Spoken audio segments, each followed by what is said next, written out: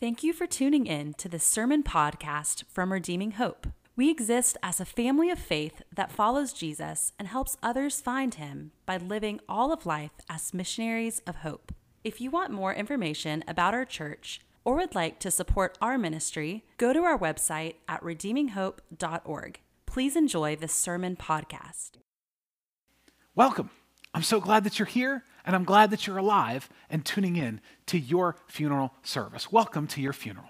You see, as a church, we've had some incredible movement over the past couple of weeks. We've seen multiple people plant a stake in the ground and choose to follow Jesus. They've made Jesus Lord over their life, and that's been incredible. And we've seen people in our church genuinely fighting and struggling with their faith in a way that's leaning into community, that's leaning into obedience, and that is truly following the life and teachings of Jesus. But we have some struggles within our church family that I want to pause our sermon series on the Holy Spirit and I want to address today. Now, some of you are tuning in and you're here and you're exploring, but you're scared of what following Jesus will actually do to your life. You see, you're kind of in and you're out. You're kind of distant, you lean in for a little bit, and then you come back. And I really am glad that you're here today. And what I want you to know is I want to help you take the next step in your walk with Jesus, whatever that might look like. Some of you are here and you're still holding on to your former life. You're consuming pornography. You're pridefully controlled by alcohol or drugs. You're craving distraction, some of you including crippling addictions to gaming or food or work, to distract you or comfort you, or to get you more money so that you can be self-reliant and secure. Some of you are addicted to pursuing illicit sex outside of marriage, and that's been a besetting sin for you. Most of you who are struggling with this are men. And what I want you to know is I love you, and I'm glad you're here today, but we need time to deal with this. Now, some of you are here and you are holding on to someone else.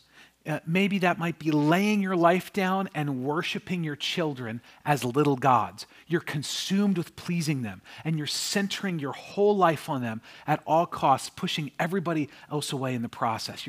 Some of you are desperately clinging to your spouse. You're laying your sanity down for your spouse or your significant other, and you're trying to fix them, and you're melding your life into them as a codependent, vain attempt to be their savior. You're trying to be God for them and to them, and you are pulling away from community and friendship so you can cling to this other person.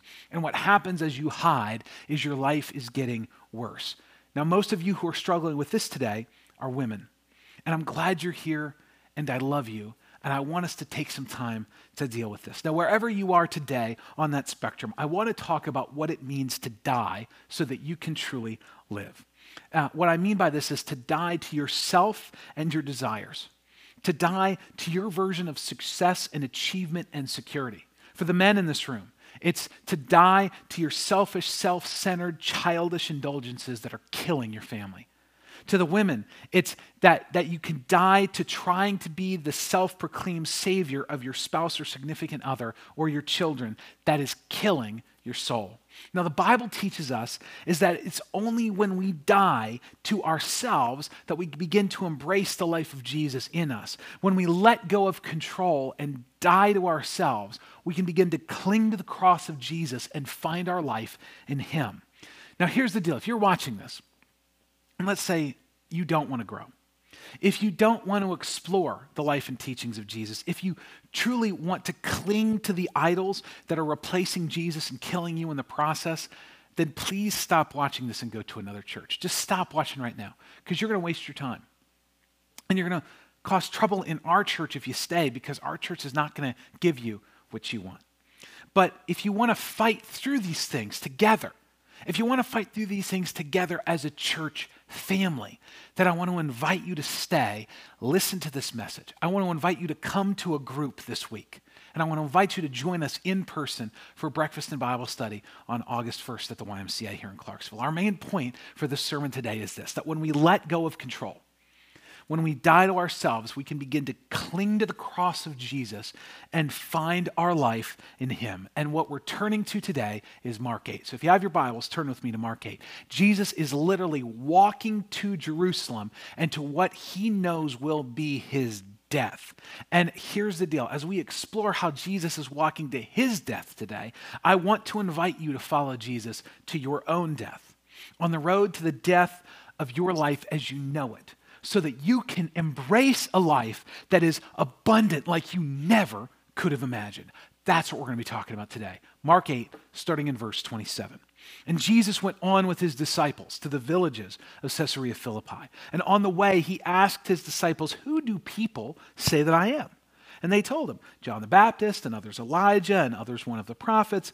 And he asked them, "But who do you say that I am?" Peter answered him, "You are the Christ."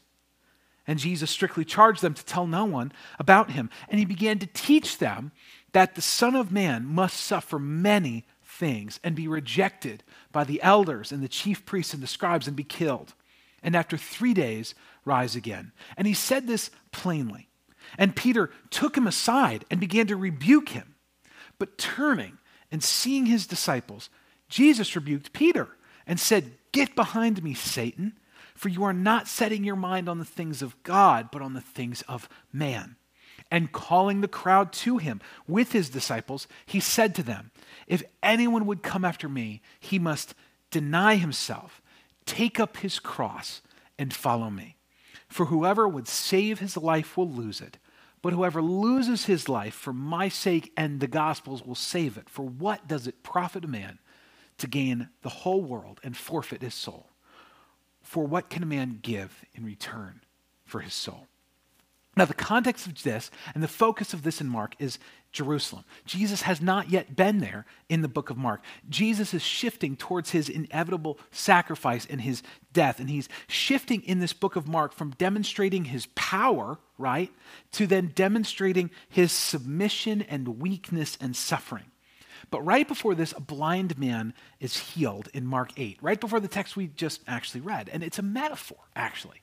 Mark is putting that strategically there to show us that the disciples are blind to the true nature of Jesus. They're failing to understand who Jesus is. And my friends, I think you and I often fail to understand who Jesus is as well. Now, there's 4 types of spiritual blindness that the disciples have. One is, who is Jesus?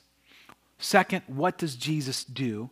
How is he calling the disciples to join him? And finally, why is he doing all of this? You see, the first question that they have is a question of identity. Who is Jesus? Actually, a couple chapters prior to this, Jesus calms a raging storm while they are in the middle of a boat in the Sea of Galilee. And at the end of that story, it says these words in Mark 4:41.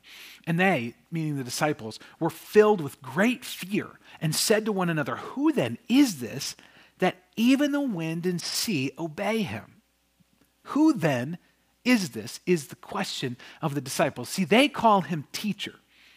Even Herod, the king of the known world, he questions whether Jesus is John the Baptist resurrected from the dead. And Jesus refers to himself as the Son of Man, which is actually an Old Testament reference to the future Messiah being the judge and ruler over the world. See, it's all over the map about who Jesus is, what Jesus is saying, the disciples understanding, even the head of the known world is questioning who Jesus is. And there is a tension and a theme about the disciples being in the dark about Jesus' true identity at this point, that Mark is building the tension. Who is Jesus, his identity? The next question is a question of Jesus' actions. What does Jesus do? See, it's clear the disciples don't have a clue what Jesus is doing. You see, remember, these guys are teenagers, right? They're just teenagers that were following this rabbi that said, "Hey, you, follow me." And they're following him around confused most of the time. He speaks in riddles. He's doing weird things like healing people all the time. He's doing them on the Sabbaths, and he's angering all the religious people, but yet the crowds love him, and everybody's curious about who Jesus is. He's making whips and whipping the religious people out of the temple and saying that it's his Father's house. Now, if you and I were there with the information that the disciples had, we'd be confused too. We have no clue what's going on. And some of his disciples think that Jesus is going to overturn the Roman authorities, right? That he's going to overturn Rome itself. Others think that Jesus is going to set himself up as king over Jerusalem. And some people just want to see when the next free handout of loaves and fishes are. Like they just want some bread and they want some fish, and they heard that this guy gives out for free sometimes. There is a confusion about Jesus' actions. Not only that, there's a confusion about even who they are, who the disciples are. How is he calling the disciples to join him? They're following him around, right? They're serving the poor. They're doing some ministry. They're seeing the lame walk. They're seeing the blind see, but they really don't understand what part they're playing in it. Jesus did not give them a 3-ring binder called church planting in the first century Rome. Like, he just didn't give them that, right? He actually said, follow me, and he did a bunch of weird things for 3 years, and then he left. He died, he rose again, he left. So there is a clear confusion about their call and how they are participating in the mission of Jesus, which, by the way, they don't even understand the mission of Jesus in the first place, much less how they're participating and how they're a part of it. Now, there's also a question of Jesus' motives. Why is he doing all of this? You see, they're confused about his identity. They're confused about his actions. They're confused about themselves, the disciples. So they're also confused on why he's doing all of this. What is his end goal? What is Jesus' motivation behind doing the things that he does? You see, my friends, I think these 4 questions, who, what, how, and why, are the same questions that many of us are asking today. Who is Jesus to me today? Who is Jesus to me? Is he angry with me? Is he loving? Is he disappointed? Is he proud of me? The second question, what in the world is Jesus doing? Life is not clear. It seems like the best of us are taken away and the worst of us are the ones that stay. It seems like those who are wicked seem to prosper. It seems like that those who are righteous seem to get cast away. What is Jesus doing?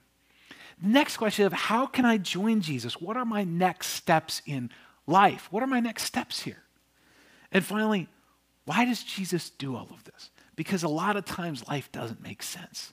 And even when you're a follower of Jesus, it's a struggle to understand life sometimes. And in the book of Mark, actually, Jesus is surprisingly comfortable with the ambiguity about who he is and what he's doing. He doesn't need to have all of this clarity from the get-go. What he does say is, follow me. And on the dusty road of Jesus, wildly and inextricably confused, the disciples begin to be discipled. And unbeknownst to them, they are being trained and prepared for the greatest mission the world has ever seen. So my friends, today, what if I told you that in the midst of some of the most confusing, challenging, unexplainable moments of your life, that God is preparing you in those moments for your greatest work and your most important mission? And as Mark 8 is the watershed moment in the book of Mark, it really is the pinnacle up to this point where Jesus is making things crystal clear. I want you to have a watershed moment today as we explore 4 things together. The question of who is Jesus? The question of what does Jesus do? The question of how does Jesus call us to join him? And then finally, the question of why does Jesus do this? So let's begin with who is Jesus? Jesus is revealed as the Christ. Mark 8, starting in verse 27 again. And Jesus went on with his disciples to the villages of Caesarea Philippi. And on the way, he asked his disciples, who do people say that I am? And they told him, John the Baptist, others say Elijah, and others one of the prophets. And he asked them, but who do you say that I am? And Peter answered them, you are the Christ.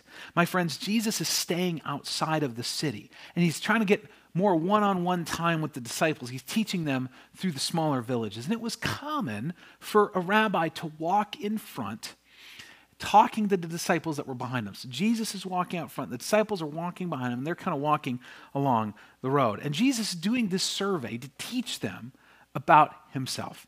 And it's clear that most people have a high view of Jesus. The list of John the Baptist and Elijah are major prophets in Israel's history. Herod, the king of the known world, even questions the identity of Jesus in Mark 6:14.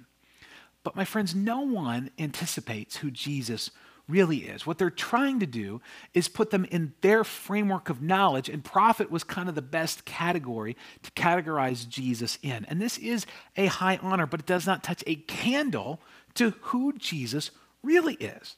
And so then Jesus turns the conversation to the disciples.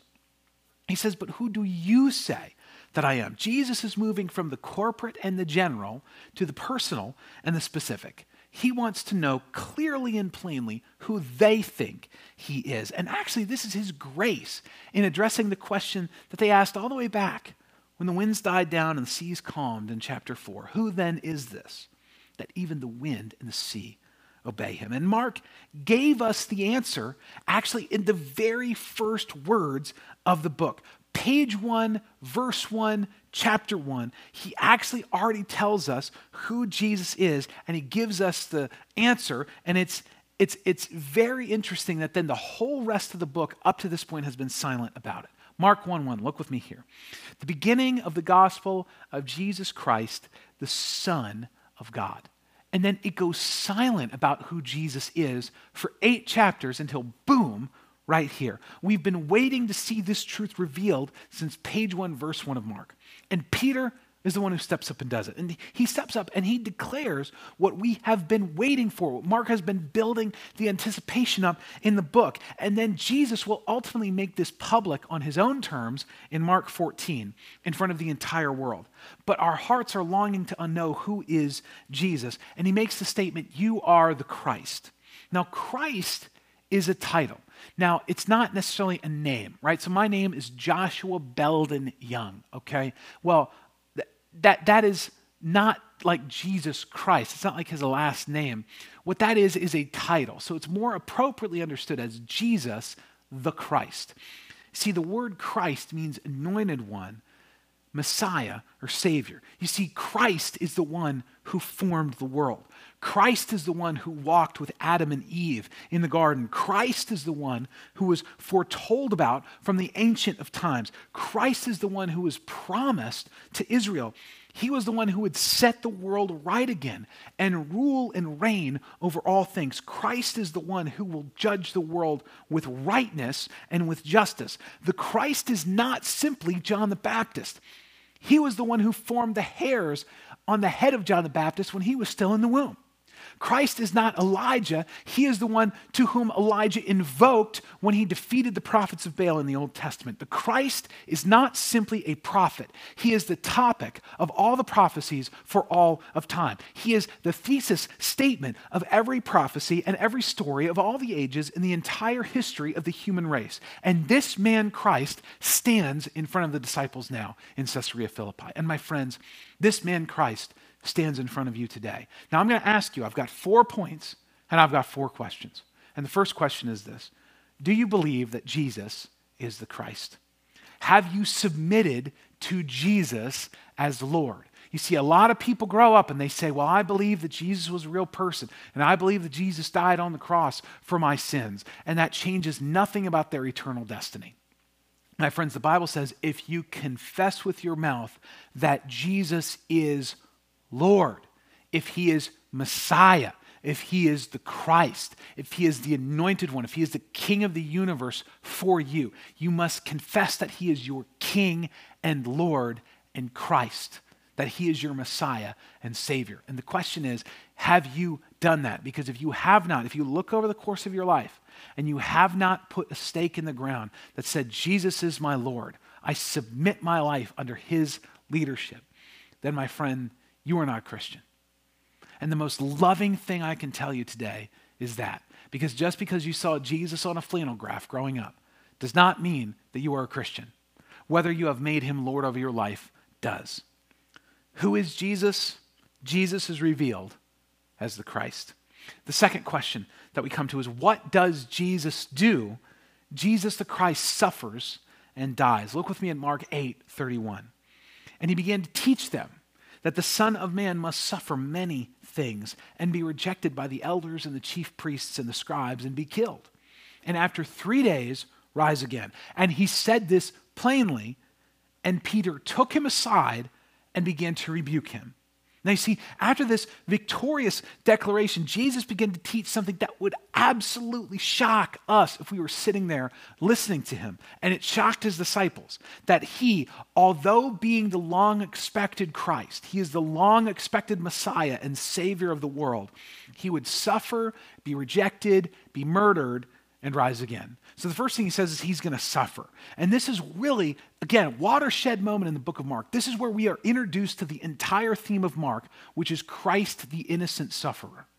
The whole theme of Mark is about how Christ is the innocent sufferer. And this goes so countercultural to the narrative of victory, the narrative of overcoming that the Israelites wanted and that oftentimes you and I want in our own lives.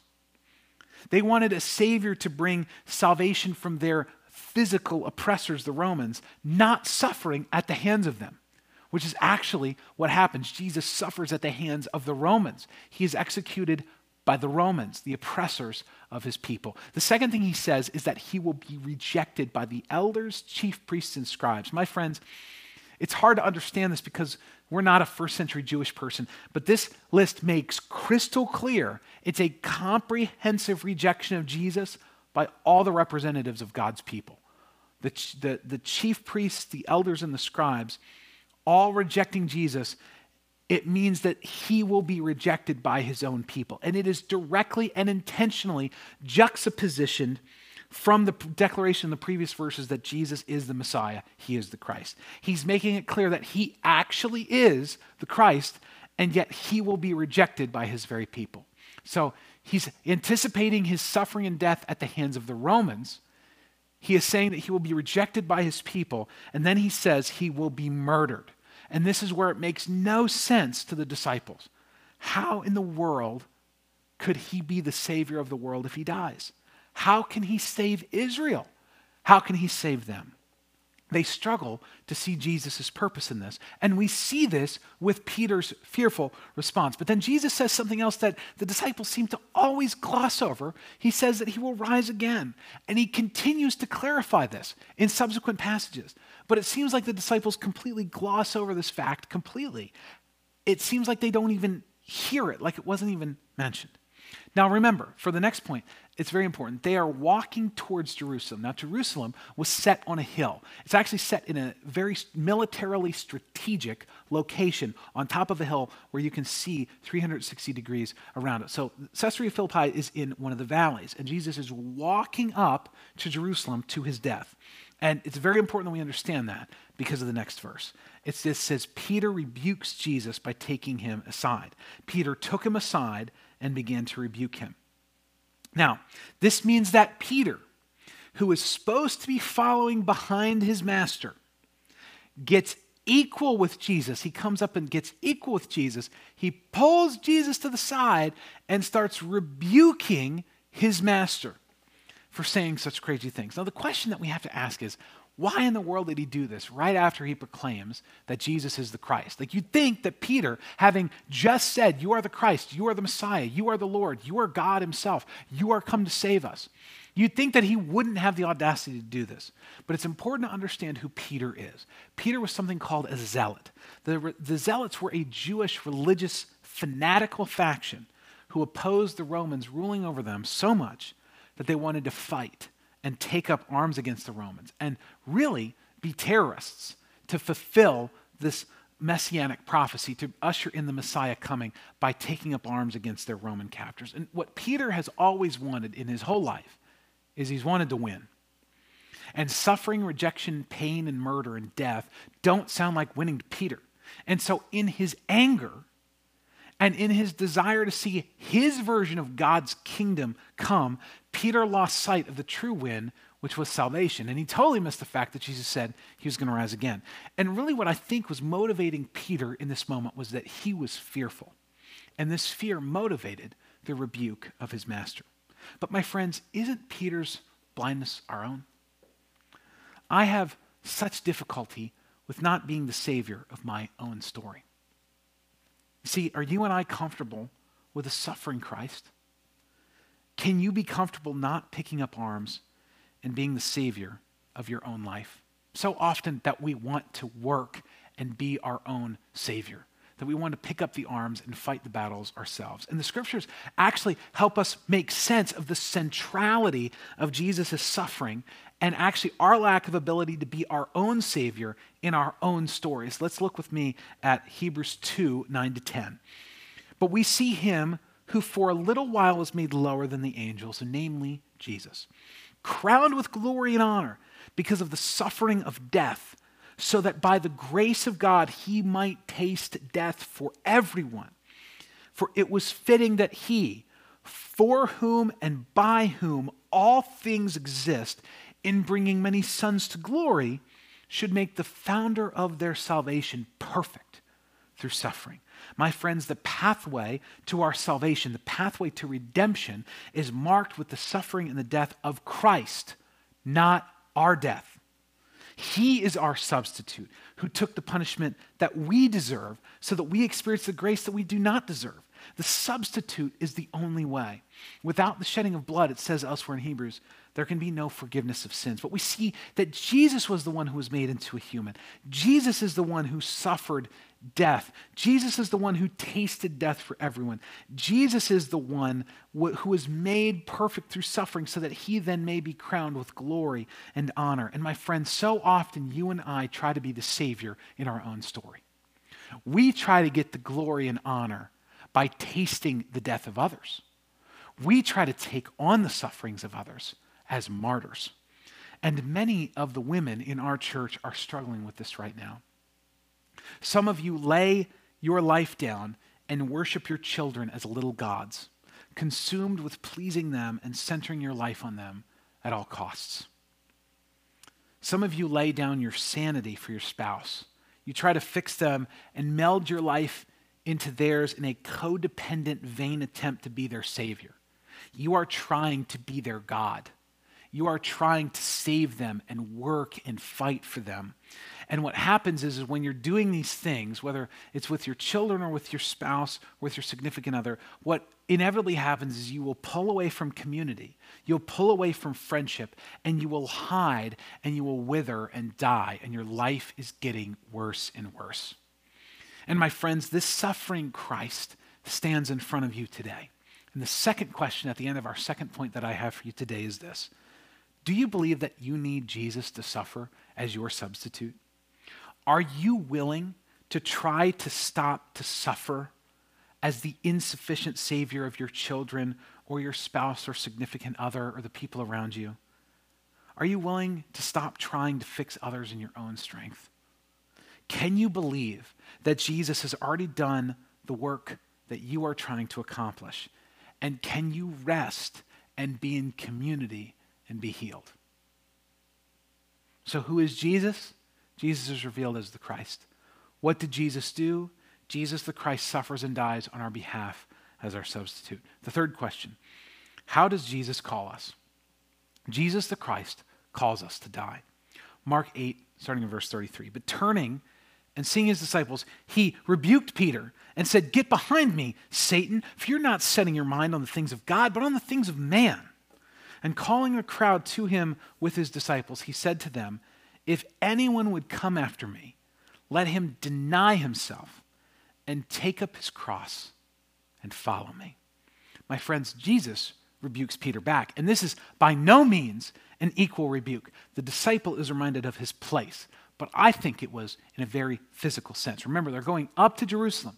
Peter has to become equal with Jesus to pull him to the side to begin to rebuke him as if he would teach him. And this is a little conjecture, but I think it's a reasonable one.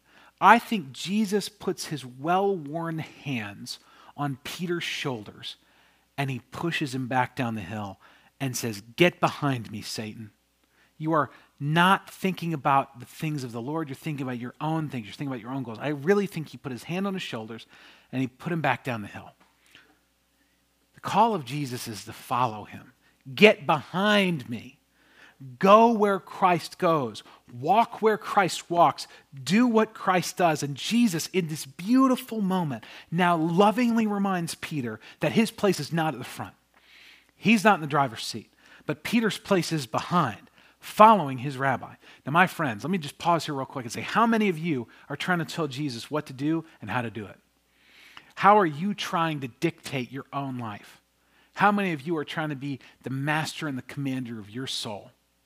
How many of you are trying to take the wheel and trying to direct your life in the direction that you want it to go?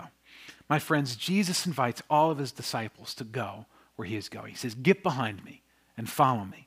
Now he says, come after me. If anyone wishes to come after me. The beauty and the goodness of Christ is our motivation to follow him. Not getting a pristine life, not guaranteed success, but the fact that we get Christ, that we get his substitutionary death for us, that we receive his life on behalf of us. He's earned this life that he wants to give to us. And there's 3 things that he tells us to do to come after Jesus. Deny yourself, take up your cross, and follow me. That's what Jesus says. For one, deny yourself. Men, many of you are struggling to deny yourself this week.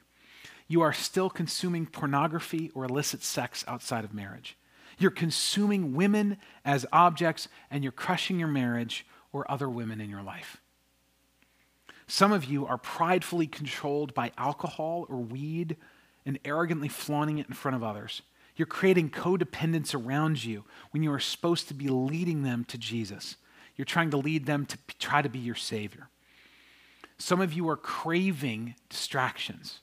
You're indulging crippling addictions to gaming or food or substances to distract yourself or comfort yourself because you can't be alone with who you are.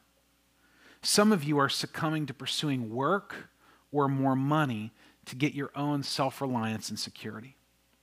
My friends, the call of the Christian is to deny the immediate, to follow the eternal. And it's time to die today.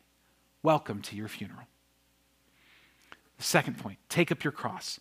This instrument of death, the cross, was not the happy message that many Christians today wear around their necks or on earrings, but this was a torture device. This was a mechanism of death, one of the most brutal ever devised in human history. The closest thing that I can think of is the electric chair. And even that doesn't come close because the electric chair only causes you to suffer for a few minutes, the cross for many hours and sometimes even days. But essentially that's what Jesus is saying. Pick up your electric chair. Take up your instrument of death. Take up your cross. Embrace it. Cling to it. Bring it close to you. The call of the Christian is to pick up your instrument of death. Pick up the thing that's going to kill you. Welcome to your funeral. Third, Jesus says, follow me. And where was Jesus going when he picked up his cross? Because he says, deny yourself, take up your cross, and follow me. So just Jesus denied himself in the garden. Jesus picked up his cross after a brutal beating. And he says, follow me. Where was Jesus going when he picked up his cross? He was going to Golgotha, the place of the skull, that place where he would ultimately be crucified, the place of his death. My friends, we are not called to pick up our cross and go to a field of flowers where it's all roses and buttercups. We are called to pick up our cross and follow Jesus to Golgotha, to follow Jesus to the death of ourselves, to follow Jesus to the death of our desires, to follow Jesus to the death of our distractions, to follow Jesus to the death of our longings, to follow Jesus to the death of our kingdoms, to follow Jesus to the death of our goals and our metrics of success for our life. And some of you here watching this are still holding on to your former life, and it is killing you and it is killing your family. You are not men, you are boys. And it shows in your family's disarray. And many of your relationships with your wives are the relationship of mothers to their children. Your wife a lot of times feels like your mother, where she has to coach you. And she has that relationship like a mother to a child trying to parent you rather than equally husband and wife laboring together for the gospel, laboring together for your children, laboring together to see the work of Christ moving outward. She feels like your mom and you're acting like a child. That's what some of you are experiencing in your marriages today. And so this dying Christ is standing in front of you today. The third question that I have for you is this. Are you done being a little boy? And are you willing to be a son of God? Taking up the mantle of Jesus and dying to your desires. Are you willing to deny your selfish, childish desires to be able to lead your family to the cross of Jesus, denying yourself? Are you done killing your family with the weight of your selfishness? And are you willing to come into community to be healed and to rest and to learn how to lead? That's the question I have for you today. Are you willing to do that? Who is Jesus? Jesus is revealed as Christ. What does Jesus do? Jesus the Christ suffers and dies on our behalf as our substitute. 3, how does Jesus call us? Jesus the Christ calls us to die. And finally, the question of why. The fourth and final point. Why does Jesus call us? Jesus the Christ gives us his life. Look with me at Mark 8:35. For whoever would save his life will lose it, but whoever loses his life for my sake and the gospel's will save it. For what does it profit a man to gain the whole world and forfeit his soul? For what can a man give in return for his soul? My friends, Jesus' death is the only way to true life, and dying to yourself is the only way to true life. Jesus wants you to thrive. Jesus wants you to have marriages that are unified. That's not like a parent and child, but that is actually co-laborers together.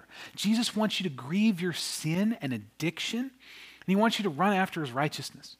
Jesus wants you to follow him with your life and experience his resurrection power over your life. That's what he wants for you to do. Do you want that? Because that sounds like a pretty daggone good life, doesn't it? My friends, you have to go to Golgotha. You cannot get to the resurrection power of an empty tomb without the hard road of the cross. Let me say that again. You cannot get to the resurrection power of an empty tomb without the hard road of the cross. Jesus says, come and die. Why? So that you might live, so that you can die to yourself, so you can have the life of Christ in you. You give up your life to gain it. And for some of you, this might mean that you need to take extra steps to get help. You might need to go to counseling. You might need to answer the phone when I call you. So for some of you, it might mean that you might need to check yourself into a mental wellness program to deal with some of these issues. But the goal of this is not self-help. It's giving up 3 things. It's giving up pride, saying, I can't do it on my own. It's giving up control, which says, I can show you I can do it on my own. See, pride says, I can do it on my own. Control says, I'll show you I can do it on my own. And the distraction that comes when those things fail is, I'll overwork so I can continue to embrace the illusion that I can do it on my own. Do you see how that works? The pride says, I can do it. The control says, I'll show you. I'll manipulate my environment to show you. And when that fails, you just distract yourself. Look with me at Romans 6. Do you not know that all of us who have been baptized into Christ Jesus were baptized into his death? We were buried, therefore, with him by baptism into death, in order that just as Christ was raised from the dead by the glory of the Father, we might too walk in newness of life. My friends, this is the upside down nature of the kingdom. This is the invitation of the suffering servant, Jesus the Christ. Do you want newness of life? You need to go to the Ancient of Days. Do you want ultimate purpose? You need to submit to Christ's purpose in your life. Do you want to gain your life? Lose it in Christ. Do you want to live? Then you must die. Here's the greatest truth. Your greatest work is to die. Your greatest struggle will be to give up, to lay your life down before the author of life, to die to yourself so that he can fill you with his life and his power. Come and die to yourself. Come and live for Jesus. When you seek to save your life, you will lose it. When you lose your life in Christ, you find it.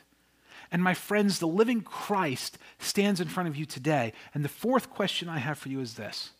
Are you willing to embrace this new, infinite, universe-changing life of Jesus that he willingly offers you? Are you done killing your soul by trying to fix yourself or others? Are you done indulging your selfishness and killing your family? Do you want newness of life? All you have to do is die to yourself and embrace and be filled with this new life in Jesus that he has prepared for you. Who is Jesus? Jesus is revealed as the Christ. What does Jesus do? Jesus the Christ suffers and dies on our behalf as our substitute. How does Jesus call us? Jesus the Christ calls us to die. Why does Jesus call us?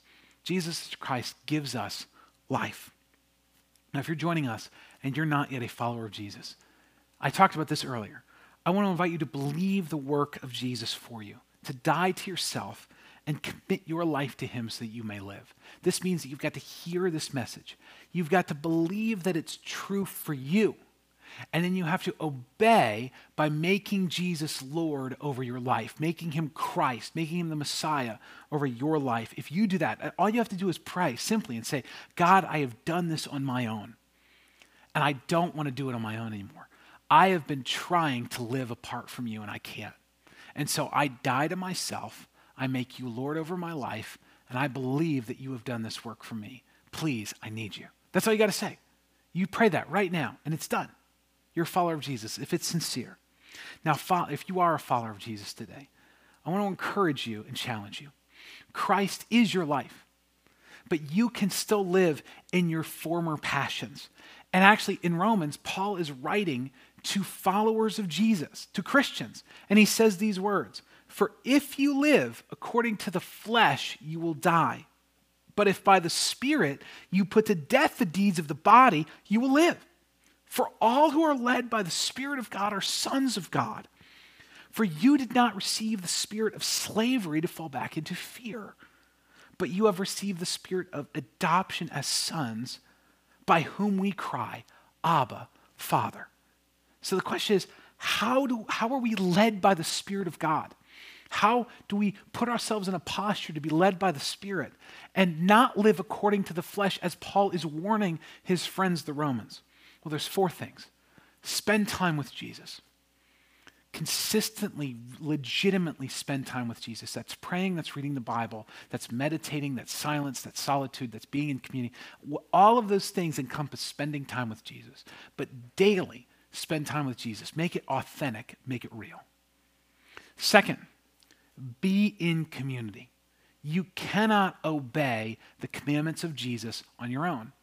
You cannot be obedient to the commandments of Jesus without being a part of a local church family where you are known, loved, and cared for. You cannot fulfill the commandments of Jesus for you unless you do that. And so be in community. Show up to a group this week where you are known, where you are loved, where you are cared for, where people want to help you in your walk with Christ. Third, listen to the word proclaimed. Come to the gatherings. Come be a part of this. Be a part of this family. But listen to the word proclaimed, because this will help you. It is beneficial for your walk with Christ. This is how you can be led by the Spirit as you listen to his word preached and proclaimed. But then I'm going to add a 4th one, which I typically don't do, but today I want to. Get the help you need to give up your pride and your control and your distraction and to be the people of God. Some of you need additional help, and that might mean reaching out to me. That might mean going to an inpatient rehab facility so that you can overcome some of these besetting addictions. That might mean you need advanced mental health counseling as you're dealing with PTSD issues that are affecting you and your family. Get the help that you need, and we can help you with that as a church. So as we conclude, I want to read a couple passages from Colossians 3 as we wrap up today. This is what he begins with in Colossians 3. "If then you have been raised with Christ, seek the things that are above, where Christ is, seated at the right hand of God. Set your mind on things that are above, not on things that are on earth." My friends, Jesus is the ultimate good. And when you have him, when you cherish him, when you die to your pride and control, when you die to trying to be the Savior or indulging your flesh, his life begins to work in you.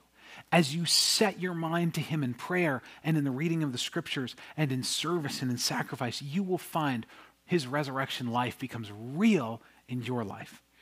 Welcome to your funeral. Now, if you are exploring faith, I want you to stay with us. If you don't want to grow, if you listen to this message, you're like, I don't want to do this. I think it's too hard. If you don't want to explore, if you want to continue to cling to the idols that are replacing Jesus and killing you, then please go to another church. Please don't come back to Redeeming Hope. Don't come to our gathering on this upcoming Sunday, because here's the deal. We're not the church for you, and you're not going to like it here, and you're going to cause problems anyway. So just don't do it.